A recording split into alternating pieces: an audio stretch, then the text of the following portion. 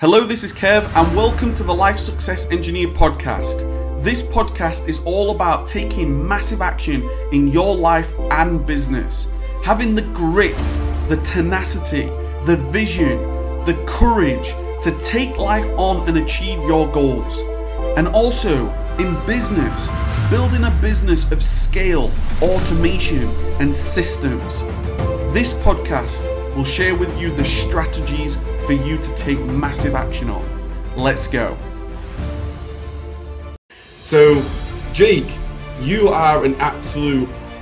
awesome at this, clearly, because what was mind-blowing to me is that you managed to build your business to over $60,000 in 30 days while you were still working full-time.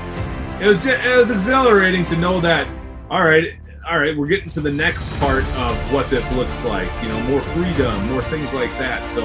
And I'm super excited to go into this story, and let me just point it up here, there you go, that you wanted to quit the job by the June, and you posted this on the 19th of June. I actually started in March of 17, so it's kind of funny that we're talking about this in March of 20, because somewhere it has my first order ever on it. And I got to find it, and I want to say it's like March 19th maybe or something, so we're like almost on the dot to that date.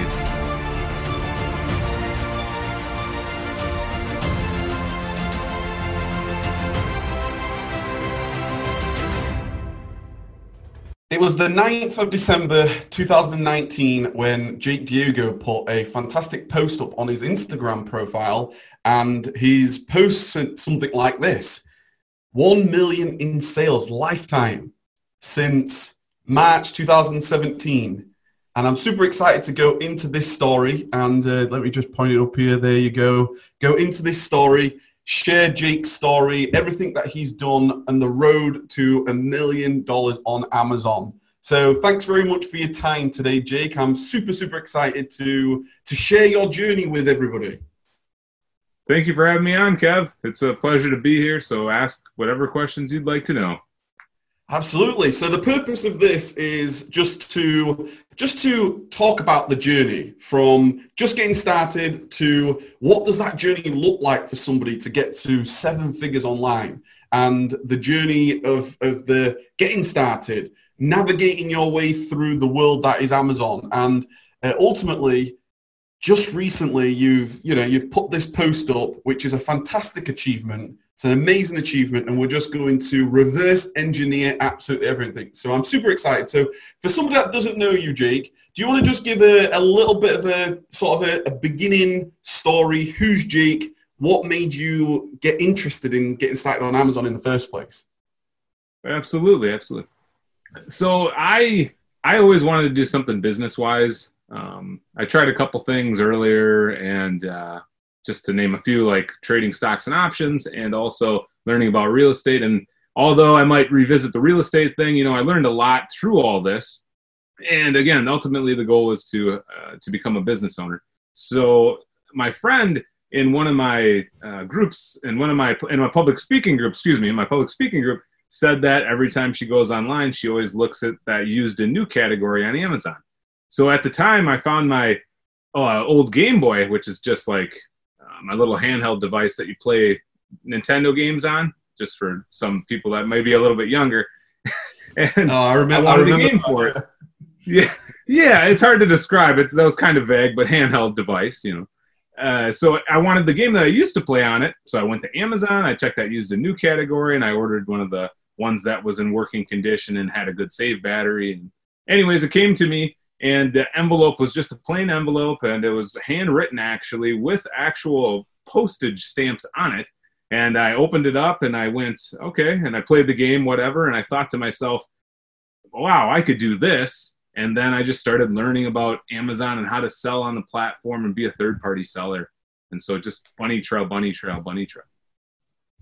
Yeah, wow. Yeah, because everybody has their own origin story. Everyone has their own unique way of how they were introduced to Amazon.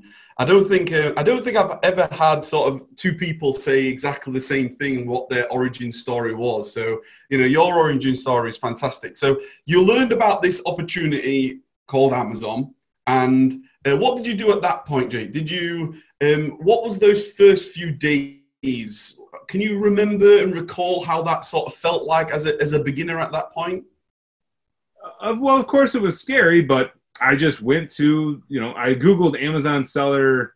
Maybe I just Googled Amazon seller, and then that brought up Amazon Seller Central.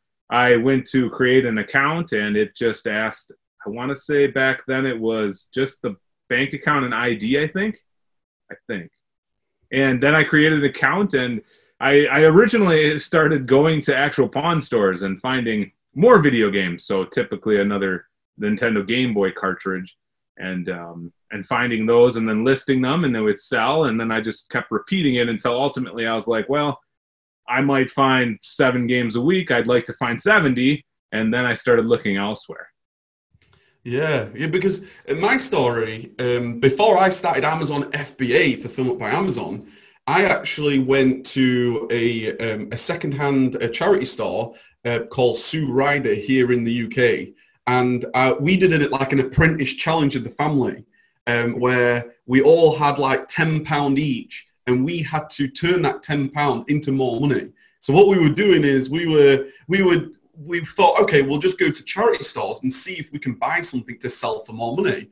But we actually ended up on eBay originally. That's how I started. I was like eBay originally. But with eBay, the problem with that is I had to go to the post office while still working full time. So the whole idea of FBA, did you ever have the feeling, because I always thought that Amazon, whenever I purchased anything from Amazon, I was just purchasing it from Amazon. I didn't realize there was third-party sellers like me and you.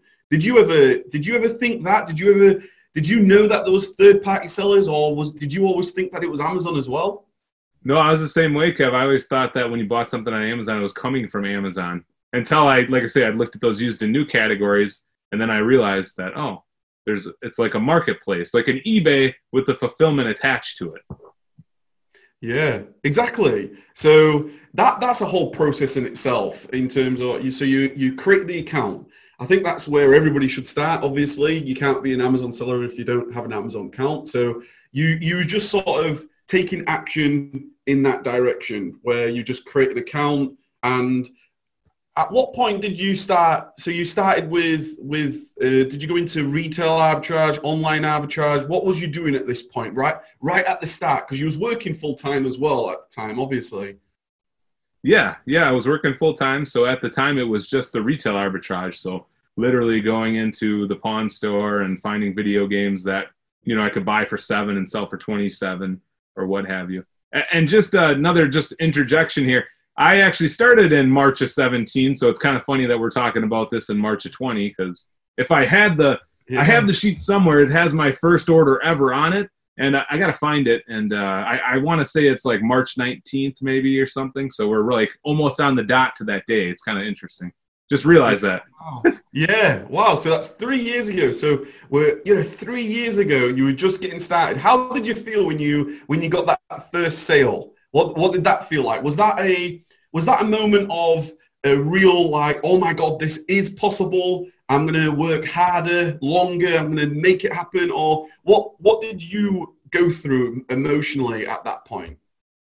Yeah. I was just so thrilled that I listed it, it sold, and I shipped it to that person. I was just thrilled. And at the same time, I thought, I made all this money and whatever. And then when you look at what you paid for the goods and what the fees are and everything, you're like, okay, well, I made $4 on it or whatever. It's like, all right, that's still pretty cool.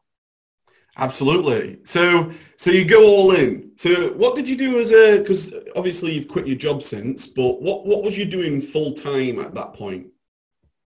At that point, I think I was doing safety and health at that point, I think. So like OSHA and EPA stuff for a private company.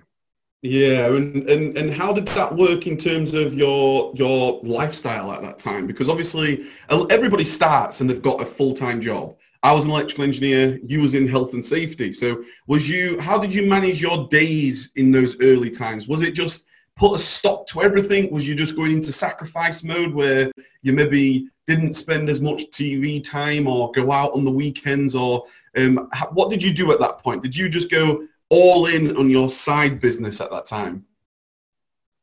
Yeah, basically. I mean, I was watching a little bit of TV at the time, but I had already tapered it way back since about 2008.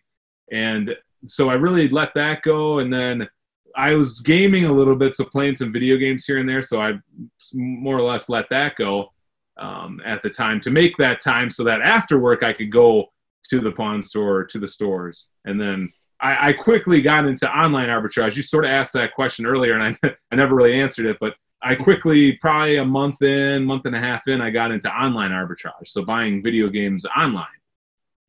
Yeah, which of course, it ultimately gives you a little bit more time to be using your laptop or your computer instead of, traveling around the different stores. But for somebody who, and while we're just touching on, trying to juggle a full-time job and a sort of part-time business, what's some of the best advice that you could give to somebody who is looking at an online business right now, looking to get started? You've got a young family, you've got some children as well. How did you, and what would you recommend to others on how they should consider juggling their time from day to day? It's tricky. It really is. I would take a look at what you're doing before you go to work and what you're doing after you go to work, and see that makes after work. There we go. And then to see, what are you spending your time on? Is there things such as TV or playing video games or something that's reading the news or something that's not useful that you could let it go so that you can make the time for it? So like I say, with me, it was mainly stopping the video games and that, and just getting up a little bit earlier, working on that a little bit in the morning, and then also in the evening. And I think and I also started mixing it into my lunch hour too.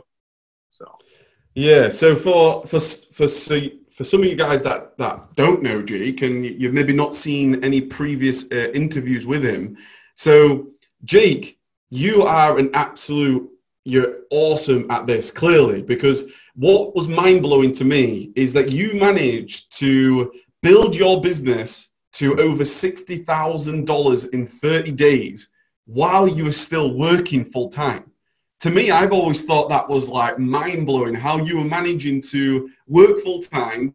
And I think it wasn't this Q4 just gone, it was the previous Q4. You'd surpassed $63,000 in 30 days, and you were still working, which is mind-blowing. So you're the ultimate productivity advisor at this point. So you was doing something right. So you recommend just sort of like, okay, what do you do first thing in the morning? What do you do last thing? And just sort of cut out anything that's not productive. Yeah. So now that it's amazing, by the way, that you remember that number so well. Nice job. I actually didn't remember until you said it, but it's funny you brought that up. One of the things, like for an exact advice, is you actually gave me this task, and you said to write down in a notebook, what you have going on, like what are you doing now, and write it down. And when you change task, write it down. And when you change task, write it down. And then collect, I don't know, a week's worth of data, and then see, well, what are you doing here? How many hours did you spend doing this and that and this and that? So that made me think of that to quantify it. Yeah, because you don't realize how much time you may be spending in maybe you're losing time somewhere where you don't realize that you may be attached to your phone, or you are you're busy being distracted. So one of the things that I always thought, and I recommend this all the time, is I recommend that you should try to plan what I call an outstanding day or a perfect day. So what would your day look like if everything went your way? So what time would you wake up? And I know you're really early riser. What time do you usually get up, Jake? Right around 5:30. Around about 5. So whatever time you want to wake up, so let's say you wanted to get up at 5 a.m. So in your perfect day, you would get up straight away in your 5 a.m. What would you do in your first hour? What would you do in your second hour?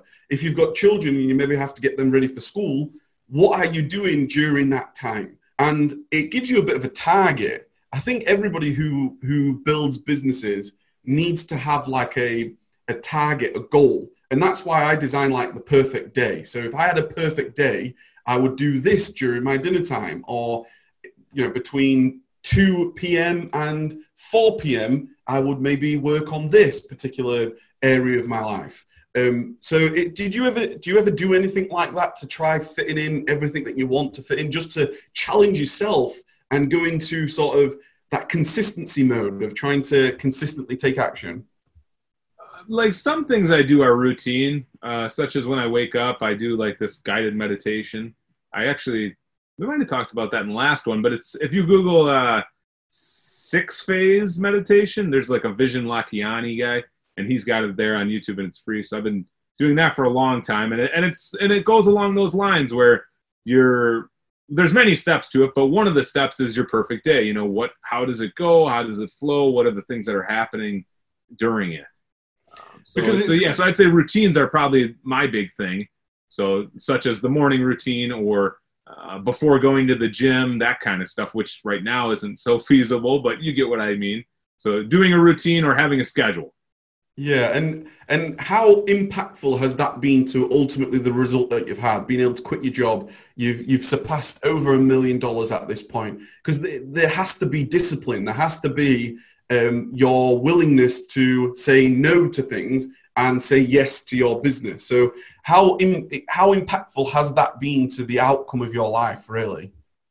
I would say probably the main reason, and that's because that way I know, Saturday, this is back in the day, this is back in 2019, but I knew like Saturday I'd be outsourcing, and, Monday we'd see what we have going on with the repricer, and Tuesday, do any type of Amazon FBA returns, that kind of stuff.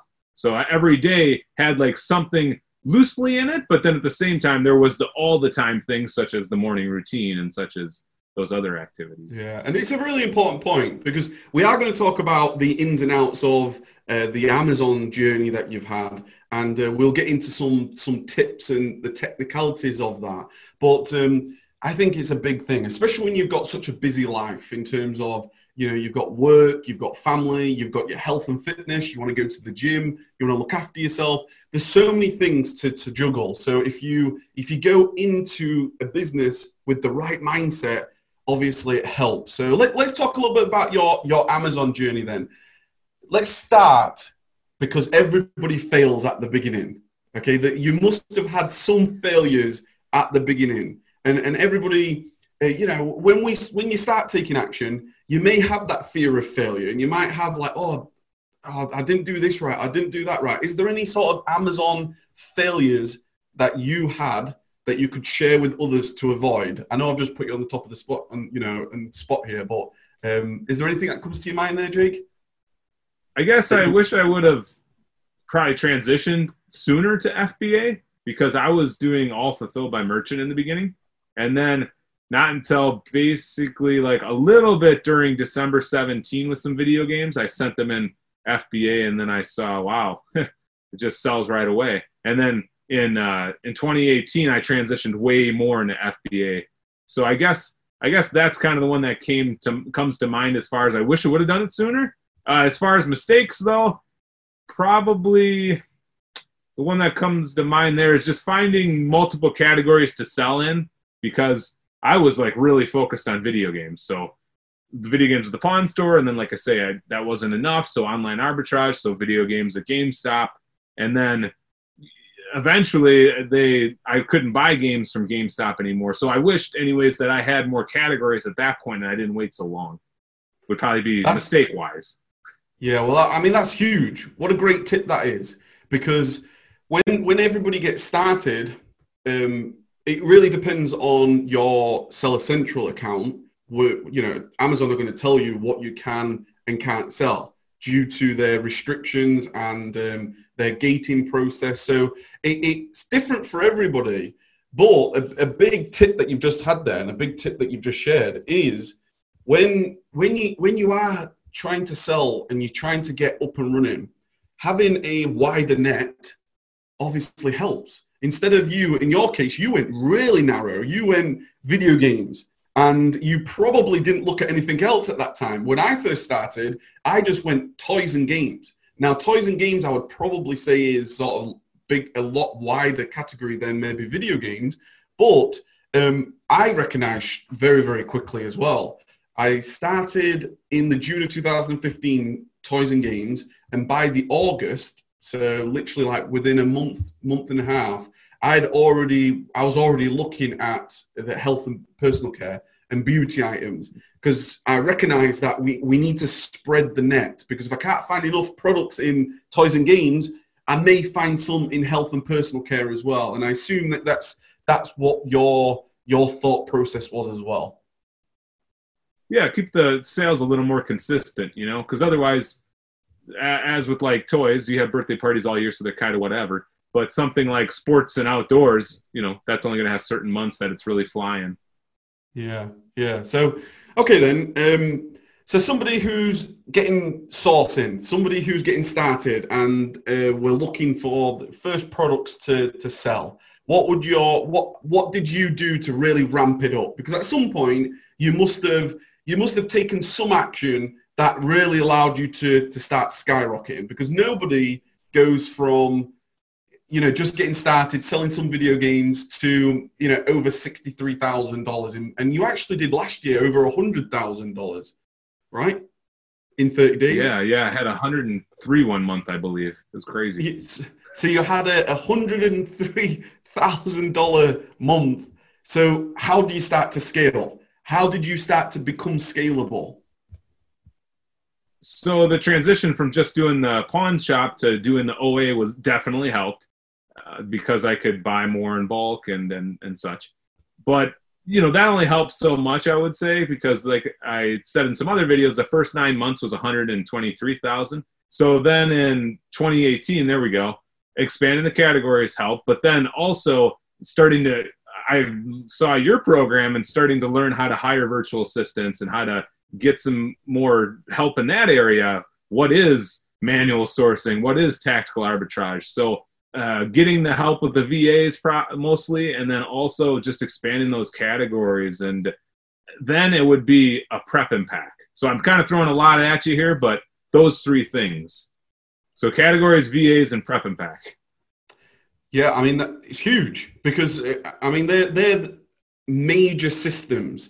The major systems in this business model. When you're thinking about any physical products model on Amazon, whether that is online arbitrage or retail arbitrage or wholesale or even private label, you've got major systems, and those major systems are sourcing. You've got to source your products, and you've just said the prep and pack, which is the prepping and the shipping of your items. They're very time consuming tasks. So for you to outsource them and start to introduce team members, that's the only way you really grow to that next level. One of the best things that one of the best sort of analogies that I try to share is Jeff Bezos himself, the owner of Amazon. If you think of the leverage that Jeff Bezos has, if you think of the entire automation of Amazon, he's only one person. He's no different from me or you. Right? He's no different. He's been around for a little bit longer, and he's he's the richest man in the world, and he's created a machine, a beast when it comes to Amazon. But he can't get any more time. He has no more time than me or you. What he does is he gets a lot more done every day. Because if you think about it, he has, how many staff members does Amazon have now? Over 500,000, and they're employing an extra 100,000 now. Well, plus 100, yep. Yeah. So that's a lot of work being done every day. And then Amazon, have you known any company, could you recommend any other, or could you share any other company that's more automated than Amazon is? Not that I know of, no. Incredible. Like, Jeff is the ultimate leverage machine. He at scale, it's incredible. And the point I'm trying to make there is, the more leverage that you get, the more automation that you have, naturally you're going to get more work done. So when you started to grow your business, what was that like when you got your first team member? How did that go there, Jake? What did you do? How did you recruit that person, and what was that like? Yeah, I believe, where did I find her?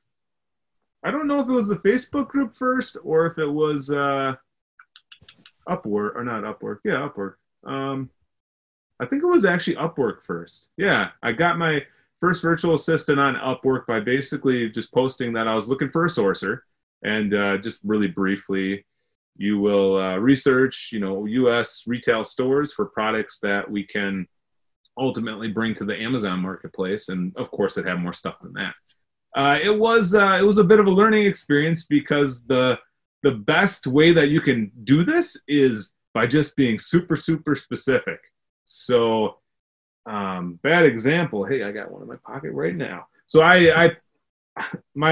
yeah, that's a long story with the kids this morning. But anyways, so if I was gonna do one of these, if I was gonna do one of these for a sock, how to put your socks on, I would first identify what we're looking at. So you got the toe of the sock, you got the heel of the sock, and you got the opening. And then, step one, hold the opening of the sock. Step two, place it down by your foot. Step three, pull it up. Step four, make sure the heel's where your heel is. You understand? So try to be extremely specific. That's absolutely brilliant. That's the first time I have ever heard a working procedure for putting on a sock. But I love that. I love the fact that you've got a sock in your pocket and you've just written a working procedure for a sock. But I think the point is great.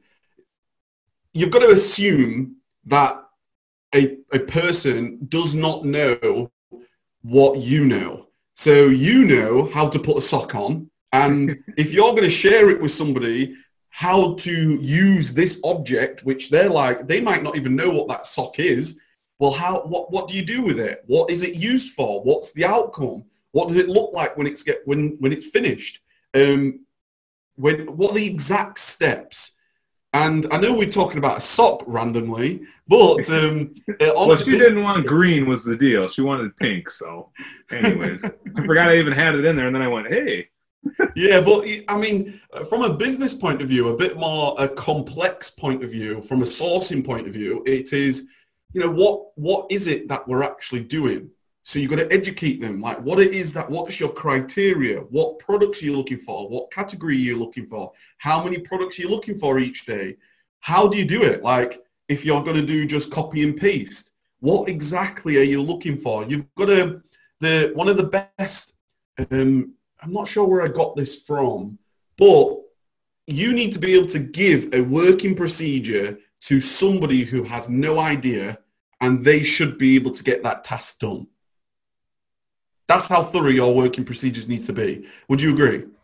Absolutely. So if you're going to do something about adding a product to inventory, the first step will be open a browser in your computer. Open a web browser.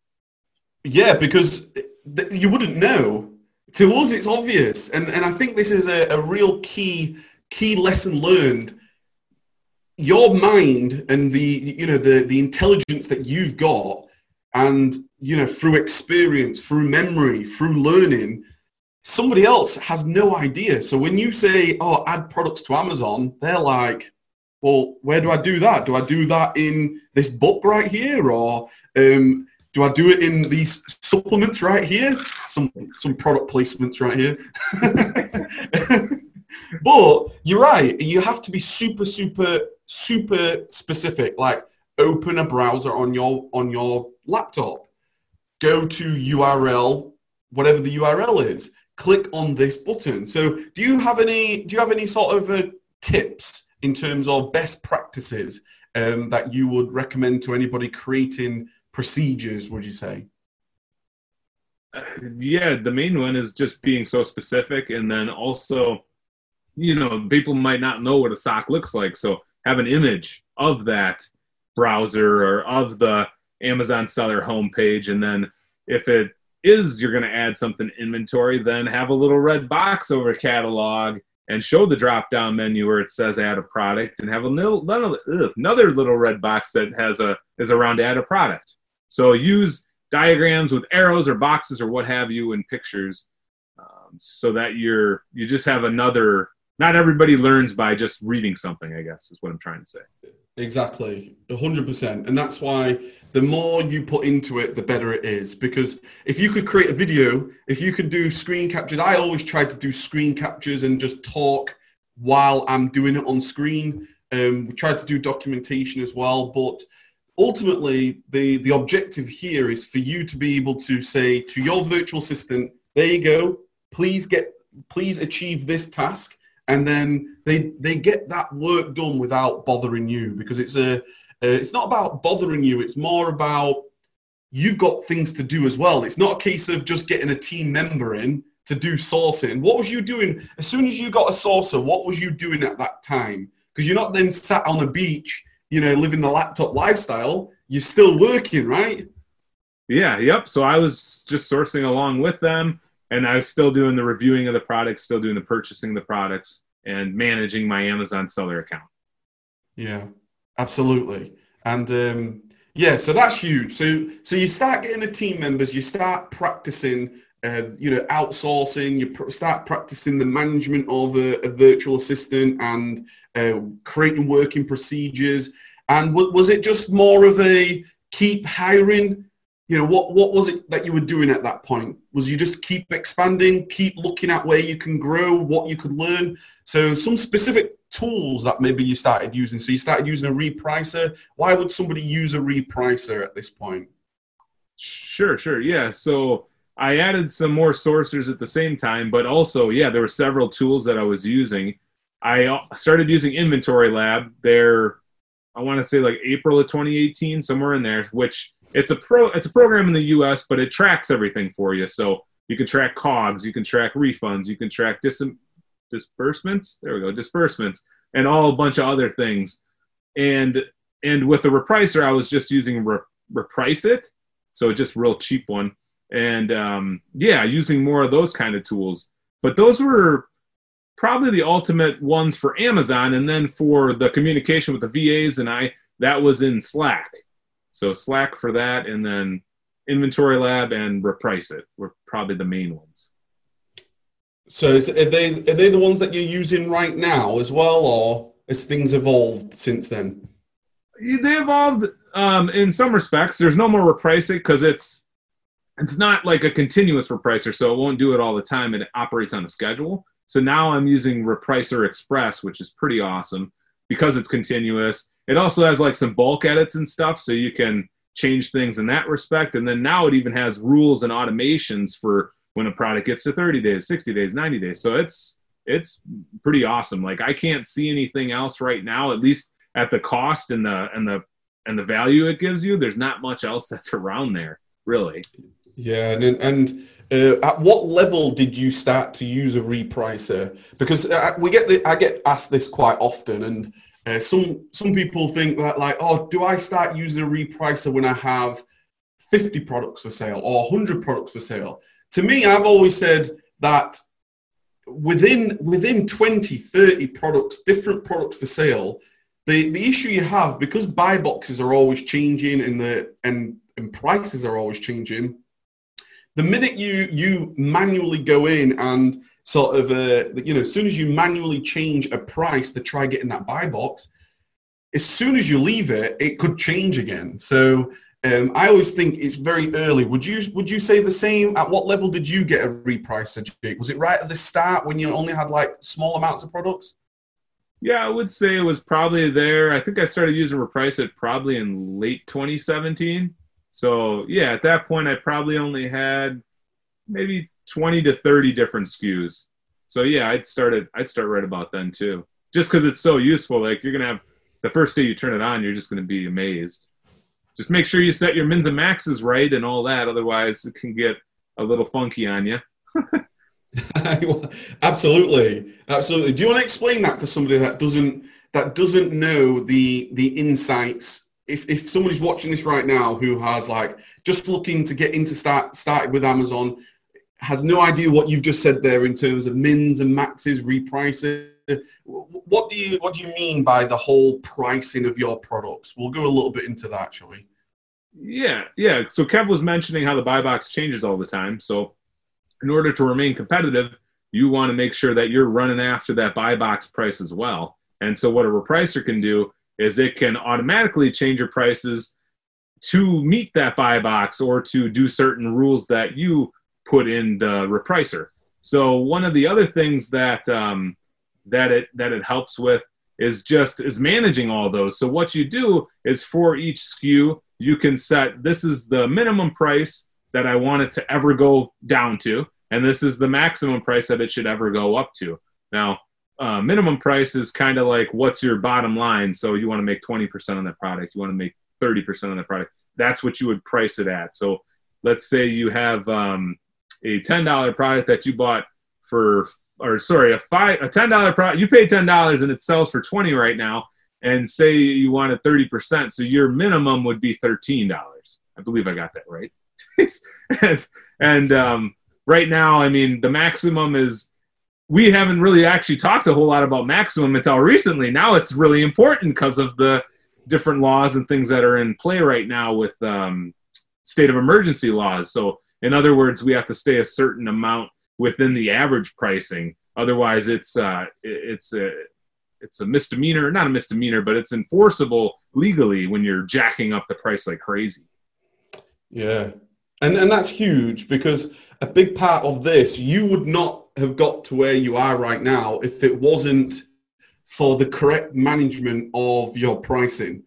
Because I think it's a trap that people can get into when they first start and they see maybe they've done like, oh, I've got $100 worth of sales, or I've got £100 worth of sales. But that's just obviously your revenue. That's not taking into account your Amazon fees and your purchasing fees and maybe your staff costs and material costs and all these different things. And if you don't get that right, you can very quickly, because I mean, how many products have you sold for that millions? I think I saw on this, just to put in perspective, you got over 17,000 different units ordered through on that screenshot when you did the story on Instagram, or on the page on your Instagram profile.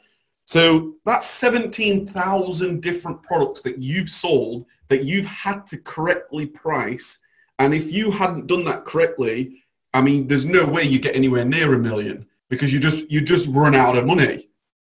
Right. Either that or you tie up all your money, Kev, because you wouldn't have it competitive, so it'd just be sitting there doing nothing. Exactly. So, okay then. So a big part of this then we've covered, you started with a team, you started to scale up. What about your sort of criteria then? For somebody who's saying, well, how to identify a product? How have you sort of identified products to sell over the last sort of 3 years that's got you to where you are? It's continually adapted through the years, but ultimately it's at least a 30% ROI, at least $2.70 bringing in.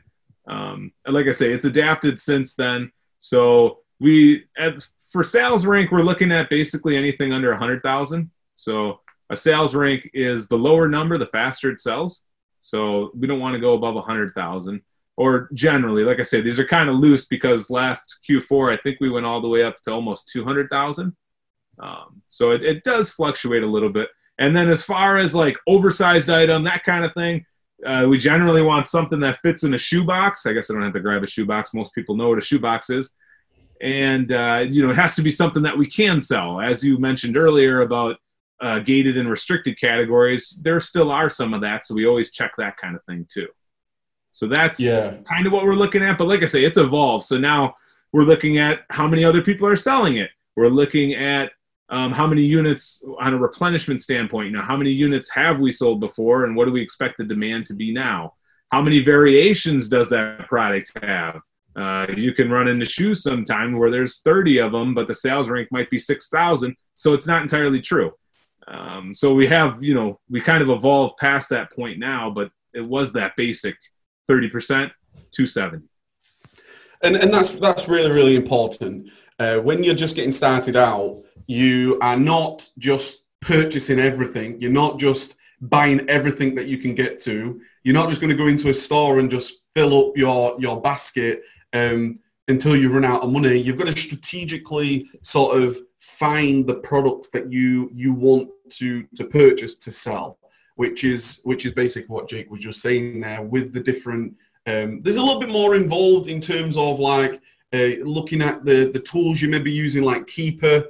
Keeper just allows you to track the price history, the seller rank history. So there's a little bit more analysis that's involved, but in general, again, getting to where Jake is right now, who's over $1 million sales at this point, you have to select the right products. You cannot just blindly purchase. It's just not going to work. Okay then, Jake. So let's step up the gear a little bit. So we are at this point. You've started to hire. You've started to systemize. You've started to create some procedures and things. So you must be getting. What did it feel like coming up towards? Am I going to quit the job or not? And what was the? Because I remember talking to you all the way throughout this period of you're working full time still. You've got your Amazon business. And I was blown away that you managed to scale your Amazon business to where you did while working full time. So how was that whole process from a personal point of view for you, but from your family point of view? And really, what was the considerations prior to quitting your job?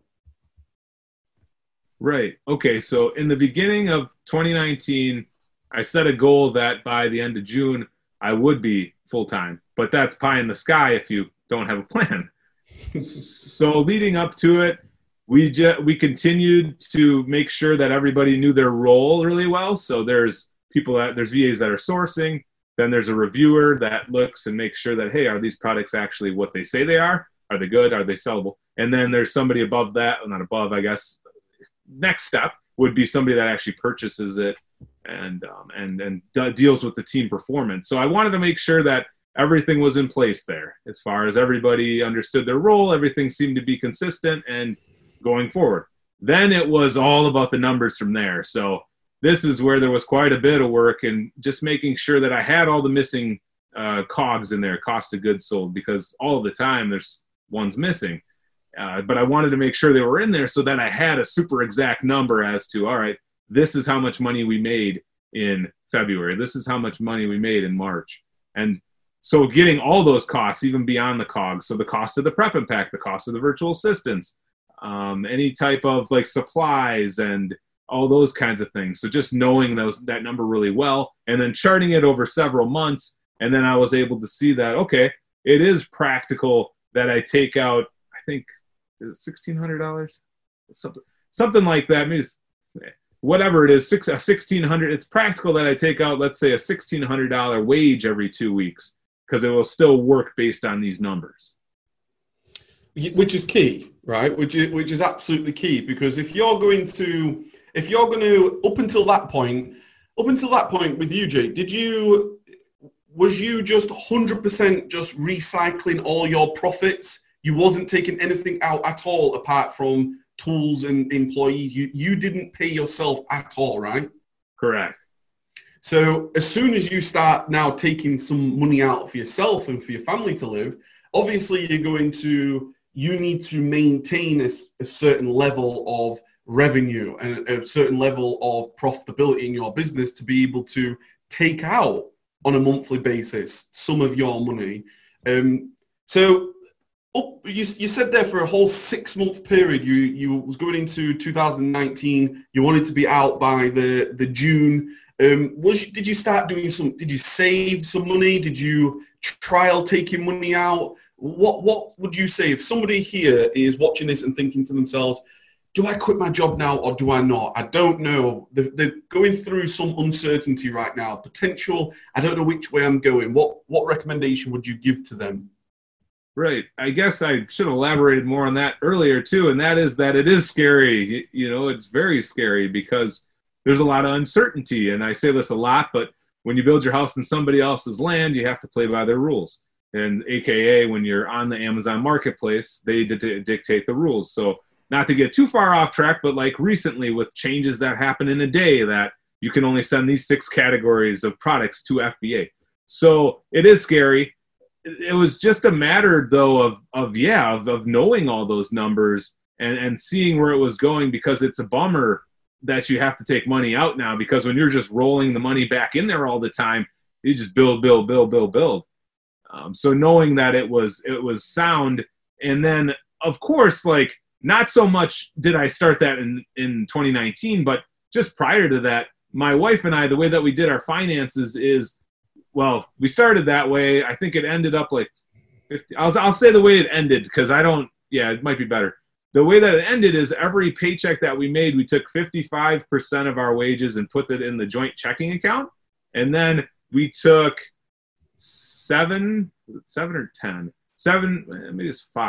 7%, and that went into savings. And then that last 40% would be for our own individual account. So it was done for a couple reasons, but also just to make a really simple budget, because we knew with the 55% that was basically just a pass through. Bills come in, bills come out, money's in, money's out. Whereas the savings was like trips or bigger expenditures. And then the individual was, I want to get a fishing pole or something, I can go just buy it, instead of like, oh, do we have enough money, or honey, do you mind? And so the whole point of that was I don't really buy a whole lot I didn't buy a whole lot for myself then. I guess I still don't really, here and there. But anyways, that just kept growing and growing and growing. So I was feeling pretty confident when I finally said, okay, here's my 2 weeks. I'd like to go, because I'm going to get this wrong, but I want to say I had about 6 months of wages saved up between what I had in savings and between my my brokerage account. I had about 6 months of wages. And that doesn't even include like the pension or whatever and the IRA. So, I knew I had it almost at least, I had at least, 6 months of wages to contribute that $1,600.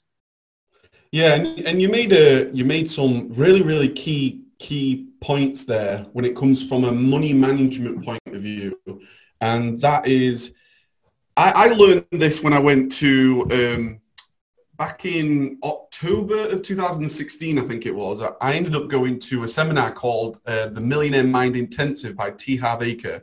Have you read the book or anything, or have you listened to it or anything? Yeah, it's fantastic. Yeah. I loved it. It's a great seminar. I really loved it.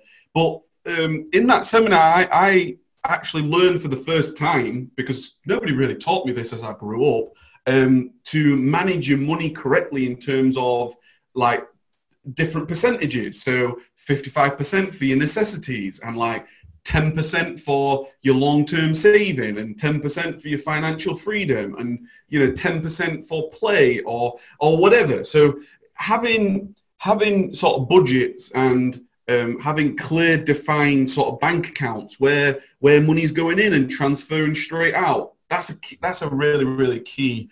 That's a key habit and a way of living to get to, especially not just from a personal point of view, but from a business point of view and personal point of view. So, do you remember the date that you handed in your notice?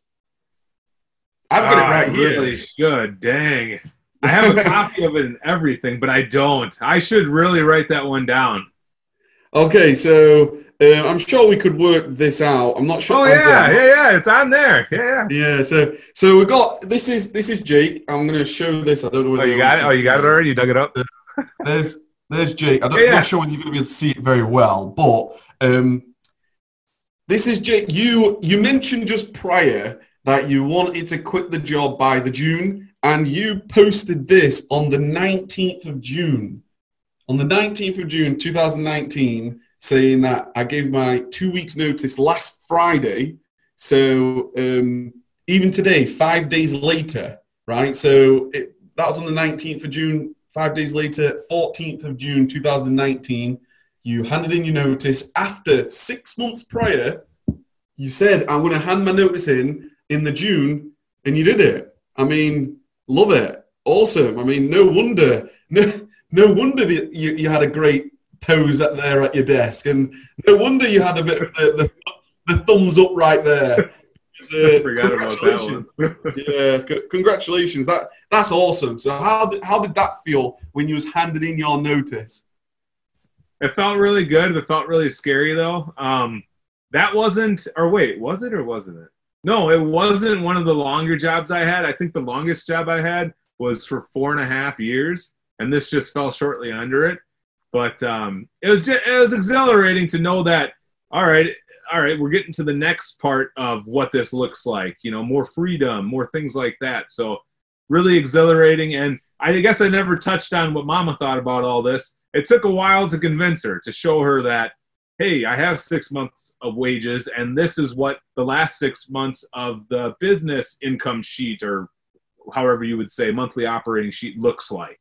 So, yeah, but it was exhilarating, and it still kind of is, because you have to adapt to stuff. I mean, I touched on the 6 categories, but you have to adapt to stuff. Like over there, no more than 35 kilograms now in a box. Like, you have to adapt. You have to adapt. It's insane. Yeah. I mean, it's amazing. But I absolutely love. I love the fact that you obviously shared that fantastic post.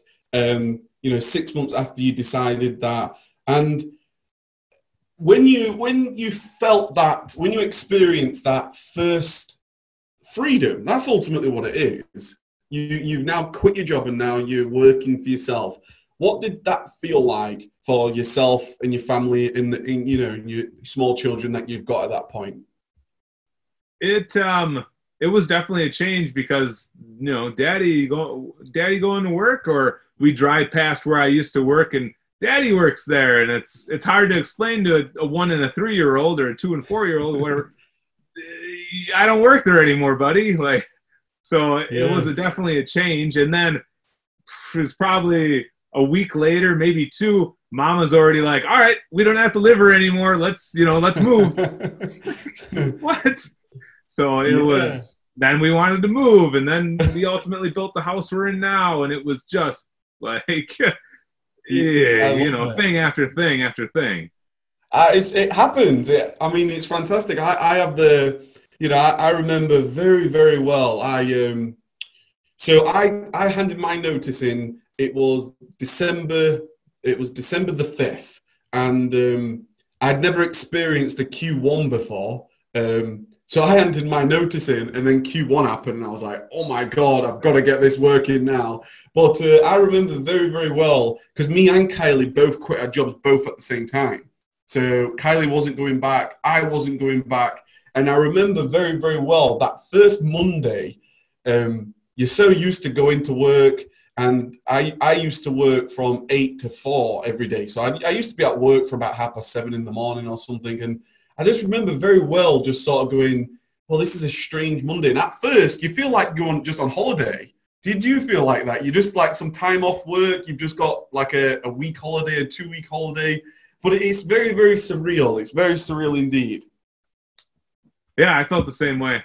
It was, hey, I can wear sweatpants all day or whatever. I definitely felt that way.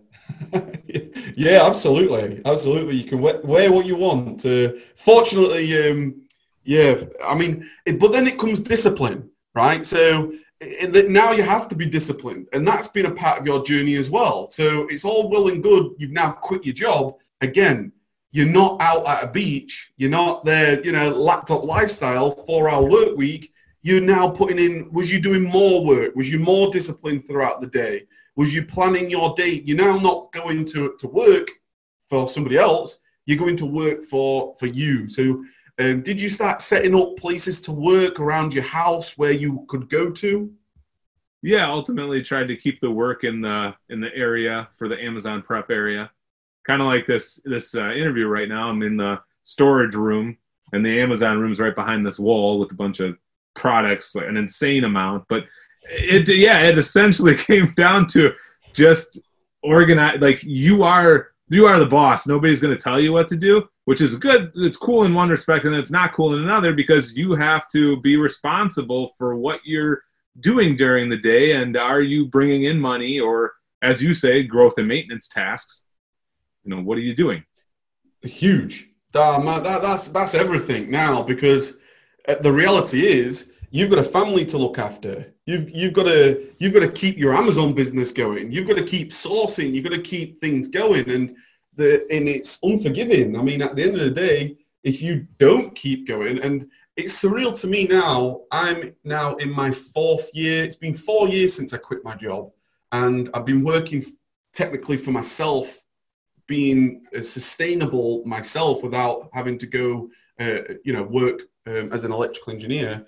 And still, after 4 years, if all of a sudden you just stop working and you don't maintain it, eventually it will all disappear, and you got to keep maintaining. You got to maintain where you're at, but you've got to keep growing. You've got to keep growing. So, where are you going now then, Jake? So you've got to this point. We've gone into a new year. This new year has proved to be one of the most craziest years ever with this current time, with unfortunately this pandemic that's going around right now, which has made a lot of uncertainty in business, personal life, health. So who would have thought that would happen going into 2020, a brand new decade? Nobody would have thought that we would be going through this. But what's your visions for the future right now, Jake? What is it? What are you building towards? At what point do you go, do you know what? I'm happy now. I'm happy with the way I'm living my life. What's the goal that you're working towards? It is very uncertain during this time due to the way that these last, it's only been like a week and a half of this. I mean, it's maybe it's been 2.5 now, but it's wild. It's just wild. So still the ultimate goal is, of course, to have that freedom. So freedom to me just means like putting in less time of going to the stores or fixing on an operations level the problems with the VAs. But so working towards that more. But I'd say the most immediate goal that comes to mind is just, I think I maybe even said in the last video, but just getting to wholesale. I still can't bridge that gap very well. I have some places that are open to the public, but it is like wholesale. When specials come up, I get 60 units of this toy or whatever, 40 units of that baby item. However, it's still not quite there.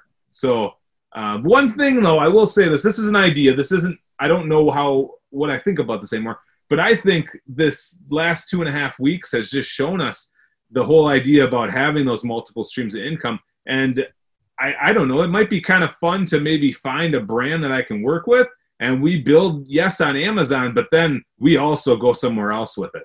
Walmart, Jet, in stores, wherever. So my mind is sort of, it's turning in that respect too, because it'd kind of be nice when you build your house in somebody else's land. You got to play by the rules. So yeah, I mean, it's so true. I tried to define it the other week. You've got different phases of you building an Amazon business, really. Phase 1 is when all you want to do is build your business, and you are doing everything you can to build your business on Amazon's land. That's all you're doing. Your entire intention, your focus is towards Amazon. Then once you've quit your job and now you're like, right, I've got my house, it's on Amazon. Now you've got to be aware that you are on somebody else's land, which means that they can change rules on you, which means as soon as you've quit your job, you're now vulnerable, because while you've got your job, you've got a fallback. If Amazon change, you're like, okay, I've still got my job. But while you've not got your job, you've got to change your focus somewhere. You've got to be like, okay, I now need to protect myself long term. And I learned this in 2017. I mean, in 2017, you're in phase 1 and you're building on Amazon. I'm in phase 2, because me and you are only, we're only sort of 18 months apart, 20 months apart of really starting. I then got suspended from Amazon. This was when, times weren't as they are now with a coronavirus and a pandemic. But I got suspended on Amazon. And at that point, I had an employee, I had the warehouse, I had me, Kylie, I had virtual team. And my income went to 0 overnight. It was a real awakening that you do have to start thinking about other streams of income. You do have to start thinking about, in your case, you've got a great idea there. When you start evolving to wholesale, and you start building relationship with wholesalers, or you start finding a brand. You either look at a brand that you can start to work with. I was just trying to find an item that I could show or whatever. But I mean, in my case, I'm working on my own personal brand.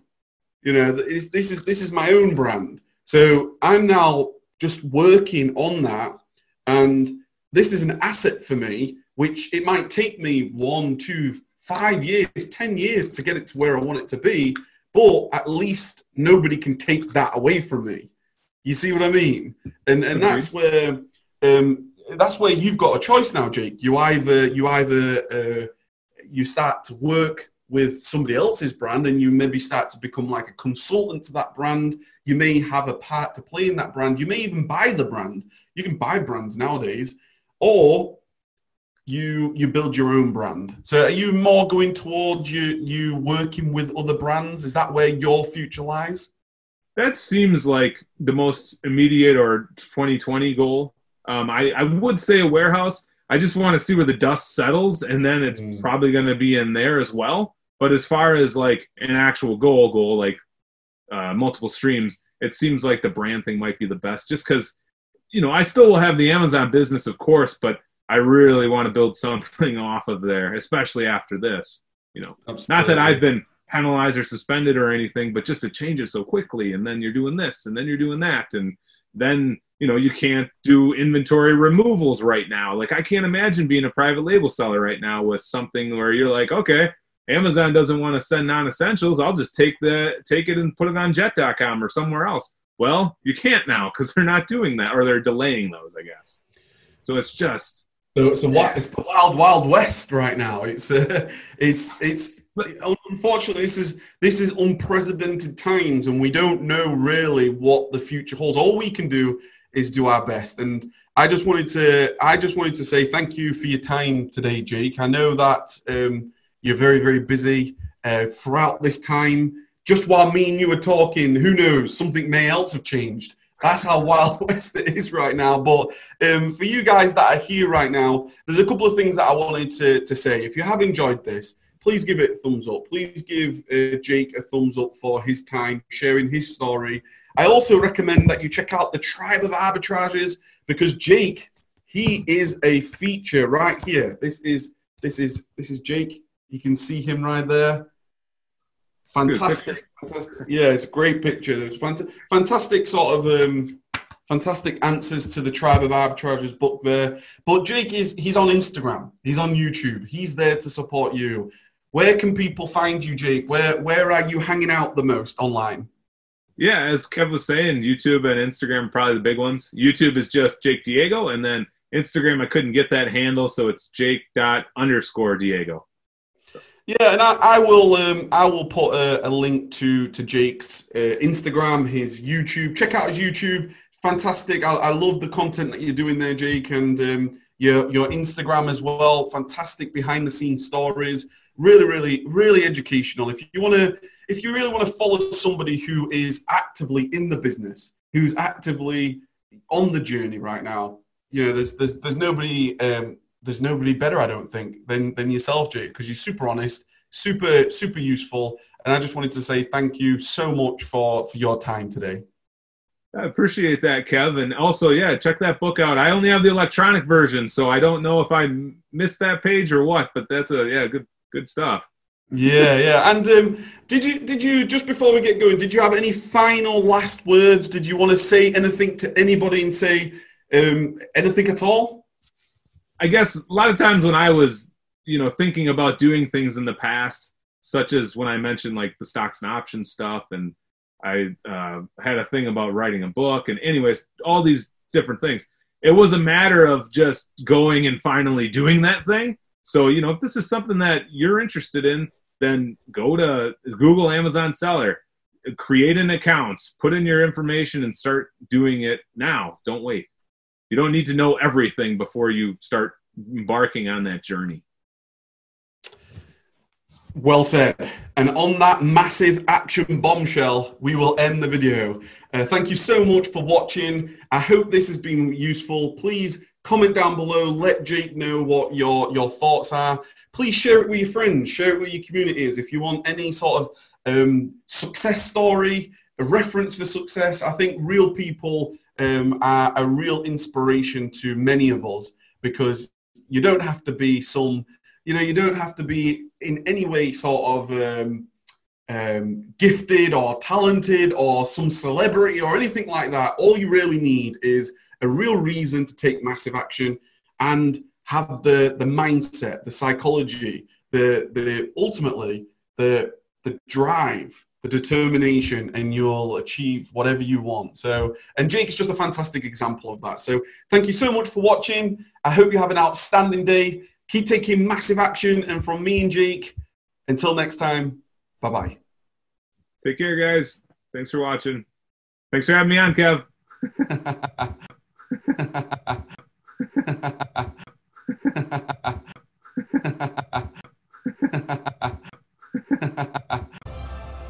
Thank you for listening to the Life Success Engineer podcast. If you enjoyed this, please take massive action on the strategies and make it happen every single day. If you want to support the podcast, please hit that subscribe button, head on over to iTunes and leave an honest review. I look forward to speaking to you again soon, inspiring you every single day to keep taking massive action in your life and business. Take care.